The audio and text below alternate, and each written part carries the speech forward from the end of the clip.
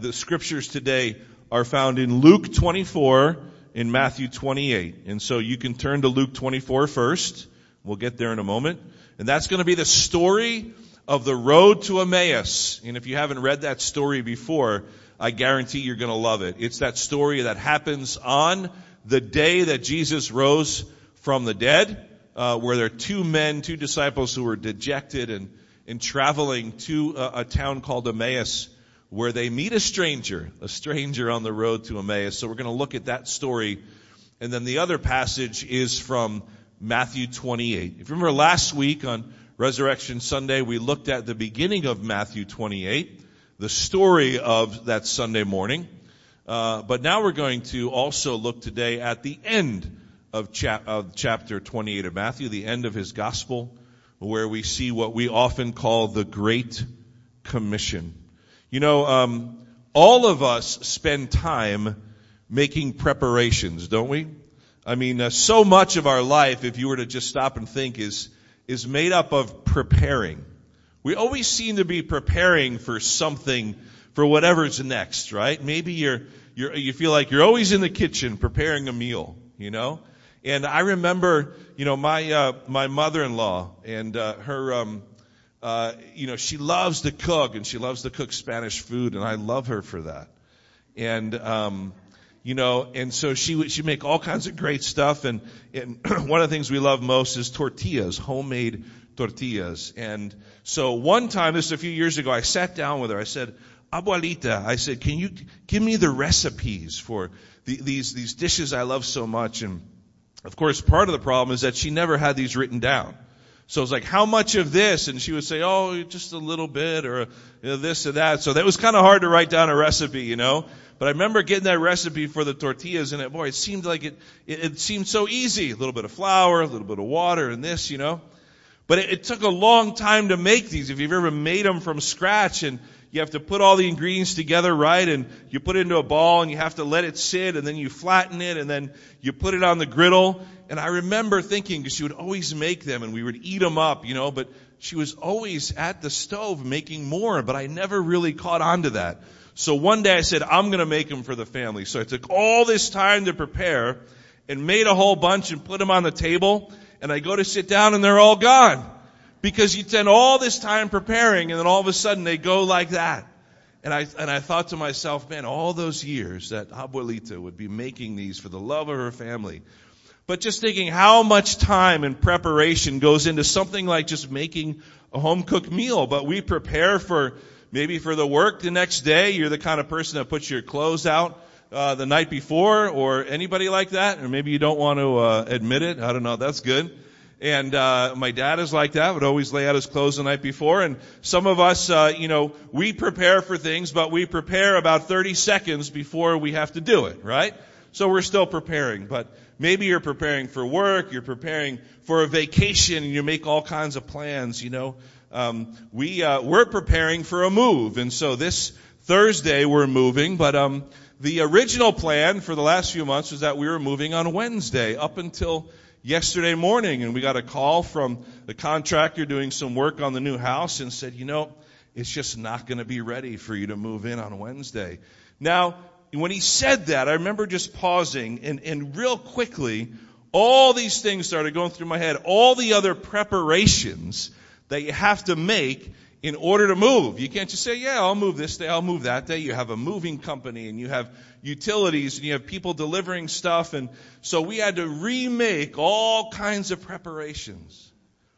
But what's the lesson there? The lesson there is that you can make all kinds of preparations, but sometimes you do all that you can. You're just not truly prepared for what might happen. But isn't that why we need faith and we rely on God, right? So it's good to make those preparations. But we need to rely on the Lord, and so we prepare for life. And we prepare for the big things that happen in life. We prepare for a wedding years in advance sometimes. We prepare for life. We prepare for death. Maybe you make out a will and you get a burial plot, and you say what you want to happen at your funeral and on your tombstone. We make preparations for life and for death. But church, Jesus made all kinds of preparations. Jesus spent 3.5 years with his followers, with his disciples. You know what he was doing for those 3.5 years? Preparing. He was preparing. For the 30 years prior to that, as Jesus grew into a young man, what was he doing? He was preparing. And God the Father was preparing him to do what? Jesus was preparing to fulfill his mission. And so Jesus was preparing his followers for life with him, but for life and death, for his life, but also for his death. So Jesus was always preparing for what was next. He spent all that time, right, with his followers, preparing them that he had to go to the cross. They didn't quite understand it. Preparing them that he would die but come back to life. They didn't understand it until they would actually see the empty tomb, or even with Thomas to see the scars in his hands. See, so much of life is about preparations. Jesus made preparations. So I want to read these two passages to you now. This is from Luke 24, 13 to 35. You can look it up in your Bibles. If you don't have one, just listen and you can hear this story. It's a wonderful story. And think about, as I read this, think about, wouldn't it be great to just kind of be a fly on the wall, or just like somebody hiding in the bushes as these two men walked along this path and had this conversation, and then this stranger, quote unquote, joins them. We don't have the full story, but it's a beautiful picture of what Jesus did on the day that he rose from the grave. So here it is, Luke 24, 13 to 35. It says, that very day, so this is the day that he rose, that's Sunday of Resurrection Day. Two of them, meaning two of his disciples, were going to a village named Emmaus, about 7 miles from Jerusalem. And they were talking with each other about all these things that had happened. While they were talking and discussing together, Jesus himself drew near and went with them. But their eyes were kept from recognizing him. And he said to them, "What is this conversation that you are holding with each other as you walk?" And they stood still, looking sad. Then one of them, named Cleopas, answered him, "Are you the only visitor to Jerusalem who does not know the things that have happened in these days?" And he said to them, "What things?" And they said to him, "Concerning Jesus of Nazareth, a man who was a prophet, mighty in deed and word before God and all the people, and how our chief priests and rulers delivered him up to be condemned to death and crucified him. But we had hoped that he was the one to redeem Israel. Yes, and besides all this, it is now the 3rd day since these things happened. Moreover, some women of our company amazed us. They were at the tomb early in the morning, and when they did not find his body, they came back saying that they had seen a vision of angels who said that he was alive. Some of those who were with us went to the tomb and found it just as the women had said, but him they did not see." He said to them, "O foolish ones, and slow of heart to believe all that the prophets have spoken? Was it not necessary that the Christ should suffer these things and enter into his glory?" And beginning with Moses and all the prophets, he interpreted to them in all the scriptures the things concerning himself. So they drew near to the village to which they were going. He acted as if he were going farther, but they urged him strongly, saying, "No, stay with us, for it is toward evening and the day is now far spent." And so he went in to stay with them. When he was at table with them, he took bread and blessed and broke it and gave it to them. And their eyes were opened, and they recognized him. And he vanished from their sight. And they said to each other, "Did not our hearts burn within us while he talked to us on the road, while he opened up the scriptures to us?" And they rose that same hour and returned to Jerusalem. And they found the 11 and those who were with them gathered together, saying, "The Lord has risen indeed and has appeared to Simon." Then they told what had happened on the road and how he was known to them in the breaking of the bread. Is that not an amazing story? If you did not catch on, that stranger was Jesus himself. He rose from the grave on that day and then appeared in his glorified body, appeared to them. They did not recognize him. Isn't it awesome that it says that along the road, Jesus taught them from the scriptures, which would have been the Old Testament, right? The New Testament was still being written at this time. From the Old Testament, Jesus taught these two disciples everything the Old Testament said about himself, which means he went through all the prophecies of the Old Testament and showed them where it said that he was the Messiah, that he was to come in Jerusalem riding on a donkey, that he would be the one that would have to die, that by his stripes they would be healed, and that he would come back to life on the third day. Wouldn't you have loved to have just been there? Because it doesn't give us the whole sermon, the whole teaching that Jesus gave. It just said, from Moses and the prophets and all the scriptures, Jesus revealed to these men. But you know what? They still didn't believe. And they said, "Nah, just come and eat with us. The day is over." And so he did. But Jesus then broke the bread. And in that they remembered. They remembered the preparations that Jesus had made a short time earlier in the upper room during the Last Supper, preparing them over the lamb, over the elements, the bread and the cup, and he prepared them for what was next. They still didn't understand until he went through those motions of breaking the bread, and then they remembered. Church, in a few minutes, we're going to end our time together through the bread and the cup. That we're going to have our time, what we call communion. It is communing with Christ through those two elements. Remembering. Why do we do it? Jesus says, do it in remembrance of me. We do it why? To continually prepare ourselves for what the world is going to bring our way, for what God is going to show us and where he's going to lead us, that we never forget the sacrifice of Jesus, and that we always remember the resurrection on the third day. And so Jesus was preparing his disciples, and even along the road to Emmaus, preparing them for what would come next. And here's the other passage, a much shorter passage I want to read to you. Some of you may have even memorized this years ago. This is what we call the Great Commission. It is Matthew 28, verses 16 to 20. Here's what it says. Now the 11 disciples, they went to Galilee, to the mountain which Jesus had directed them. Remember that? Remember when the women saw him at the tomb, and he said, "Go, yes, I am risen, and go tell the others," right? To go meet me. And so it says they went to Galilee, the mountain to which Jesus had directed them. And when they saw Jesus, they worshiped him, but some still doubted. And when they saw him, they worshiped him, and Jesus came and said to them, "All authority in heaven and on earth has been given to me.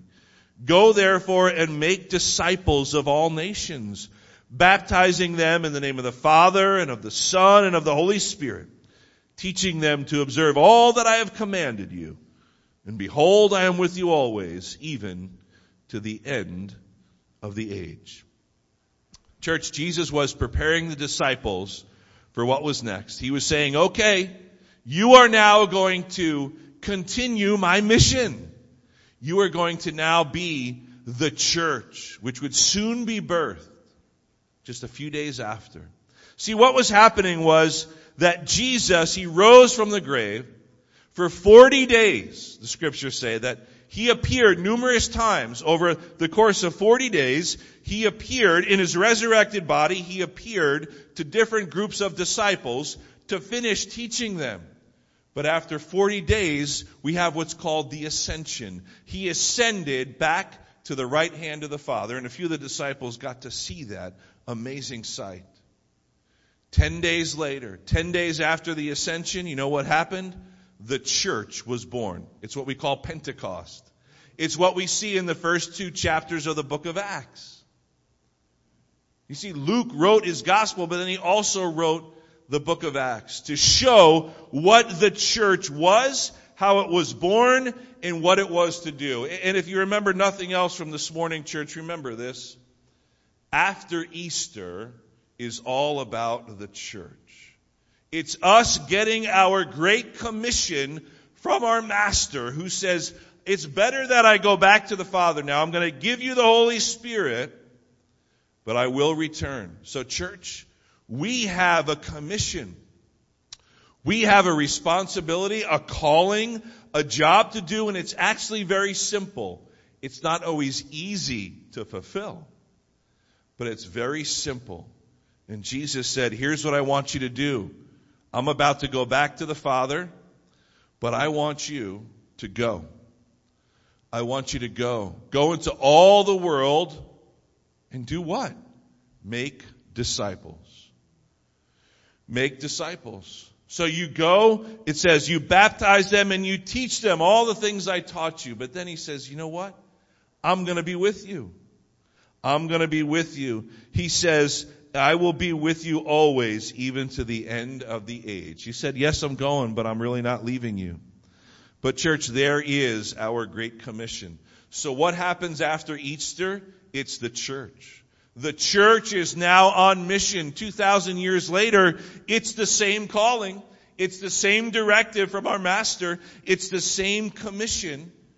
But we have the Holy Spirit who empowers us to be able to do what Jesus has called us to do.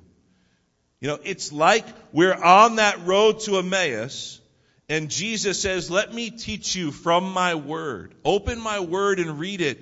Let me teach you all that was said about me so that you can continue to be my followers, generation after generation. And he says, you know what? I'm going to empower you to do it, and you're going to be my hands and feet. You're going to be my representatives. Well, Jesus, what do you want us to do? He said, make disciples. How are we to do that? Go. So first you have to go and evangelize and tell people that I have risen, just like the women did, and just like the 2 men on the road to Emmaus did, and said he is risen indeed. And so first we go and tell others about Jesus to believe. Well, then what, Jesus? Once they believe, you baptize them so that they publicly announce that they are part of this body, part of my body. And then what, Jesus? We go and we teach, we share the gospel. They become believers. We baptize them. Then what? He says, you teach them everything I taught you. That's called discipleship. See, church, that's what we're called to do. Make disciples. In the Greek, I don't often do this, but this is really interesting and important. In this passage in Matthew 28, when he says, go therefore and make disciples of all nations, baptizing them and teaching them, in the original language, there's only one word in there that is a true command. It's the main command, and that is make disciples. The other 3 words are like subordinate to that. It's like, how do you do that? So the command of Jesus is make disciples. But then he says, this is how you make disciples. First you go, and he does it in sequential order. First you go, and you witness and you tell them. When they become believers, you baptize them, and then you teach them. See the process? It's called discipleship. That's what we're called to do. It's very simple. But again, that doesn't mean that it's always easy. But it's what we are called to do. So what happens after Easter? Jesus appears to the 2 men on the road to Emmaus. He appears to many others. 40 days later, he ascends to the Father. And he says, wait here for the Holy Spirit. Remember that? Jesus said, wait here. Wait in Jerusalem. 10 days later, We see what happens in the opening chapters of Acts. And the Holy Spirit comes down and the church is born. And here we are, more than 2,000 years later, carrying on that legacy, that tradition of the early disciples, the very first church, the very first group of Christians. See, we are carrying that on. Jesus spent his life making preparations, preparing his disciples for what was next, preparing them to continue to be learners and followers, that they would grow and that they would go and serve others. Jesus was preparing them, listen, for Good Friday, preparing them for his death, for the cross. He was preparing them for Resurrection Sunday, that he would come back to life. And now after Easter, preparing them to be the church. And how does that happen? We go and we tell others. Last week, we celebrated the resurrection of Jesus, that he came back to life, that God accepted his payment on the cross for our sins. When Jesus rose back to life, God accepted that payment. And now what are we to do? Just what the first disciples did. We go out and we teach others, saying, do you know that he is risen? It sounds crazy, doesn't it? We believe in a man who came back to life. Oh, you do, huh? Wow, that's interesting. But that is why we say the resurrection is the cornerstone of our faith. In 1 Corinthians 15, make sure you write that down. The perfect chapter to read all about the resurrection. First chapter of 1 Corinthians 15. Paul, that's his great treatise on the importance of the resurrection. And he says, without it, we have no faith. Without it, our preaching is in vain, he says. If Jesus didn't come back to life, God is not even truly God. In Acts chapter 1, listen to what it says in Acts chapter 1. The very first 5 verses. Here is Luke. If you didn't know, Luke wrote his gospel, the book of Luke, and he wrote Acts. So it's like part 1 is the life and times of Jesus. And then part 2 is the life and times, the beginning of the church. See? It's the church continuing Jesus' mission. So he says, in the first book, O Theophilus, I have dealt with all that Jesus began to do and teach. So he's like, I wrote my gospel, and I said everything that Jesus did and taught. Until the day he was taken up, after he had given commands through the Holy Spirit to the apostles whom he had chosen. He presented himself alive to them after his suffering. He did it by many proofs, appearing to them during 40 days and speaking about the kingdom of God. And while staying with them, he ordered them not to depart from Jerusalem, but to wait for the promise of the Father. That's the Holy Spirit. Which he said, you have heard from me. John baptized with water, but you will be baptized with the Holy Spirit not many days from now. Do you see that? So after the resurrection, 40 days, Jesus appeared, continued teaching to his disciples in his resurrected body. 40 days later, he took a few of his disciples and he said, watch this. And he ascended into heaven. But he said, don't go anywhere. Just wait a little while longer. And it was 10 days later that the Holy Spirit came down upon that first group of disciples. And they were filled and the church was born. Jesus gave 2 commandments when he was returning to heaven at the ascension. He said, stay in Jerusalem, and then when you get the Holy Spirit, go into all the world. Now, I want to pause there for a second, church. Can we make sure that we get that? Let's get this sequence right, okay? I think oftentimes we kind of neglect this or pass over this, but Jesus says to his disciples, before he gives them the great commission to go into all the world to make disciples, he says, wait here for the Holy Spirit. Why would he say that?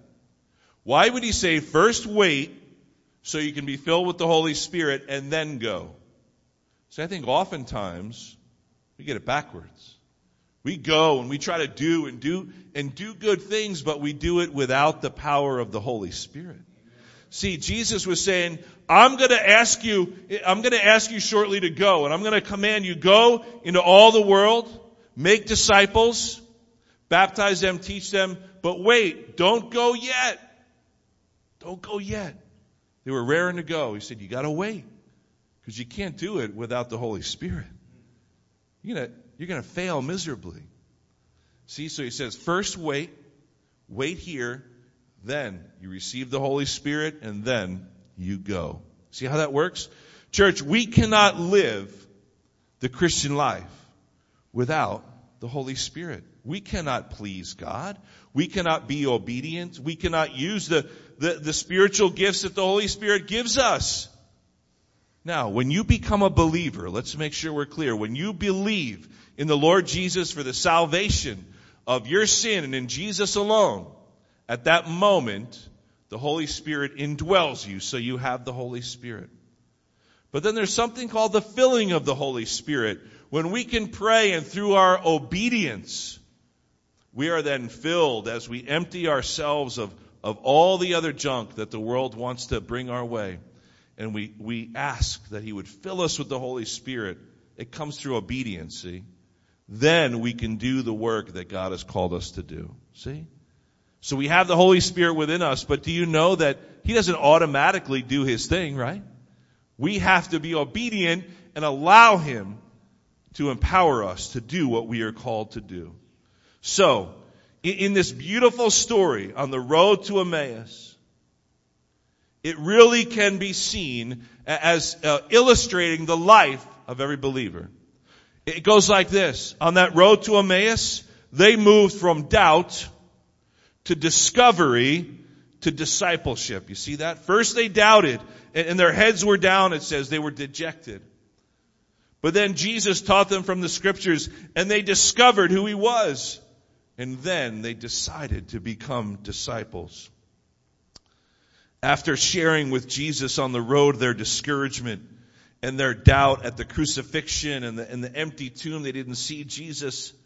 Jesus says to them, foolish ones, and slow of heart to believe everything that you've already heard the prophets say. Wasn't it necessary that the Christ should suffer these things, then enter glory? You see what Jesus is doing? He's saying, you should know better. You have the book right there. You've read it. You should know that this is what was predicted. And so Jesus, being gracious and loving, it says, beginning with Moses and all the prophets, He interpreted to them in all the Scriptures the things concerning Himself. I would love, when I'm preparing for a sermon, instead of going to a commentary where I have somebody else who is interpreting it for me, which is very helpful and good, godly men and women, I would love to have Jesus just say, oh, you're struggling with that passage? Let me explain it to you. I would love that. And that's what happened on the road to Emmaus, see? But they moved from doubt to discovery. Because it says they invited Him to eat with them. Then their eyes were opened. And they found hope that they had lost. Church, you get that? They had lost hope. They had lost hope. Did you ever lose hope? Did you ever lose hope because there was so much discouragement, so much doubt, listen, so much disillusion, and you lose hope? Jesus is there. You might not recognize Him like the men on the road, but Jesus is always present and always there, and through the Holy Spirit will remind you, do you remember what it says in my word that I gave you? Just like He did to the two men on the road to Emmaus. And once they discovered, they moved from doubt to discovery, it says they turned to each other and they said, whoa, yeah, didn't our hearts burn within us? Like something was happening on that road. And when He was talking to us, when He opened to us the Scriptures. Is that what happens to you when you open the Scriptures? That your heart starts to burn within you because you remember. Maybe you read something you had forgotten about, or you learn something new about God's wonderful character and nature. And they were like, yeah, something was changing in us on that road, but we didn't see it. So they moved from doubt to discovery and then finally to discipleship. The Christian life is a journey. You know what's a journey? It's a journey of learning and growing and serving. Learning because Jesus taught them as they walked. It's a journey of growing because their hearts and minds were transformed and burning within them. It's a journey of then serving, because they offered him a meal and they went and told others. See how that works? On their journey from doubt to discovery to discipleship. It's the learning, the growing, the serving. The learning, Jesus taught them. It's the growing. It says their eyes were opened because their hearts were burning within them. And it's the serving. They said, yeah, eat a meal with us. Then they ran and then told others about Jesus. It's a great illustration for our lives as well. And their response, it said, they told what had happened on the road and how he was known to them in the breaking of the bread. They rushed back and busted in the room and said, the Lord has risen indeed, because we saw him. Being a disciple of Jesus is to be a follower, to respond to what you're taught, to change because of it, and then to live it out, to tell others. They proclaimed the resurrection, the good news of the gospel, the good news of the gospel of Jesus Christ. As the church, see, we're supposed to journey together and encourage each other to live the life of faith, while we at the same time are introducing others to the hope of Christ found in the truth of the Scriptures, just like Jesus did to the two men on the road to Emmaus. But we must never lose sight of what happens after Easter. We put so much emphasis on Easter and Resurrection Day, as we should. But what happens after Easter? After Easter, we now be the church. See, we get to go and tell others about Jesus, baptizing them and teaching them. But what is that importance of the resurrection? See, the disciples, let's not miss this, church. The disciples had lost hope. It says their heads were down. They were dejected. Did you ever go through a day like that? Some days you're just like this and you're praising God and everything's great. And some days you just can't but hang your head. They had lost hope. They were dejected. But after Jesus opened their eyes, they had their hope back. Paul, he saw this happening with the first group of Christians. Now you would think maybe it would take a few generations for the excitement to wear out. In the first group of Christians, when he writes to the church in Corinth in 1 Corinthians 15, he's telling them all about the resurrection. Jesus, look, this is what he explains. We won't turn there. Paul explains that Jesus is called the first fruits. You ever hear that? He's called the first fruits. The resurrection was the first fruits. And here's why that's important. Do you see, at harvest time, the Israelites, they could not bring in the whole harvest without first bringing in a sample. It's what the law told them. They would have to bring in a sample and bring it as an offering to the priest as a representative of the rest of the harvest. You see that? That was the first fruit. So they would have the harvest, they would go out, and they would take the choice first fruits and bring it to the priest as an offering. And it would be representative of the full harvest. See? Jesus is called the first fruits. Because Jesus rose first. But why is it important? So we have the hope of eternal life. Because one day we will rise again in our glorified bodies and enjoy eternity with God. But that wouldn't be possible without Jesus rising from the grave. So Paul said he's the first fruits. He's the one that went first. He was offered up. Don't miss this. He was offered up on our behalf. And he was accepted by God. And now we have that great hope of resurrection because he is the first fruits. It says it this way, 1 Corinthians 15. Paul says, Christ has indeed been raised from the dead, the first fruits of those who have fallen asleep, meaning those who pass away, who are dead in Christ. For since death came through a man, the resurrection of the dead also comes through a man. For as in Adam all die, so in Christ all will be made alive. See that? Paul makes it so clear. So Jesus is our advocate, our great high priest, The one who went before us, the first fruits, sacrificed on our behalf, the Passover lamb, slain for us, who rose again as he predicted and as the scriptures prophesy, so that we might have hope in this life and the life to come. You know, Job asks this question in Job 14. Job says this, if someone dies, will he live again? It's really a question that we all ask ourselves at some point in our life. That's really a search for hope. Everybody that you see throughout every day, whether they know it or not, church, listen, they are searching for something to hope in. We all need hope in this world, don't we? The disciples on the road to Emmaus had lost hope. They had lost hope. The resurrection is what changes lives. It changed the lives of the two dejected disciples on the road to Emmaus. And it was from then on that they preached the resurrection. And that should be the focus of our witness. So, if we are to be people of hope in a hopeless world, we need to proclaim that he is risen. 1 Peter 1:3 is a great summary of this. Listen to what it says. Praise be to the God and Father of our Lord Jesus Christ. In his great mercy, he has given us new birth into a living hope through the resurrection of Jesus Christ from the dead. Can I read that again, please? He says, in his great mercy, he has given us new birth into a living hope through the resurrection of Jesus Christ from the dead. Isn't that wonderful? It's all about life. Church, isn't that wonderful? Yes, thank you. We can have an amen. Once in a while, it's good.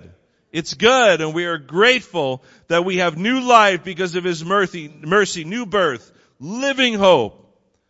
Our hope is not based on a dead Savior. It is based on a risen Savior.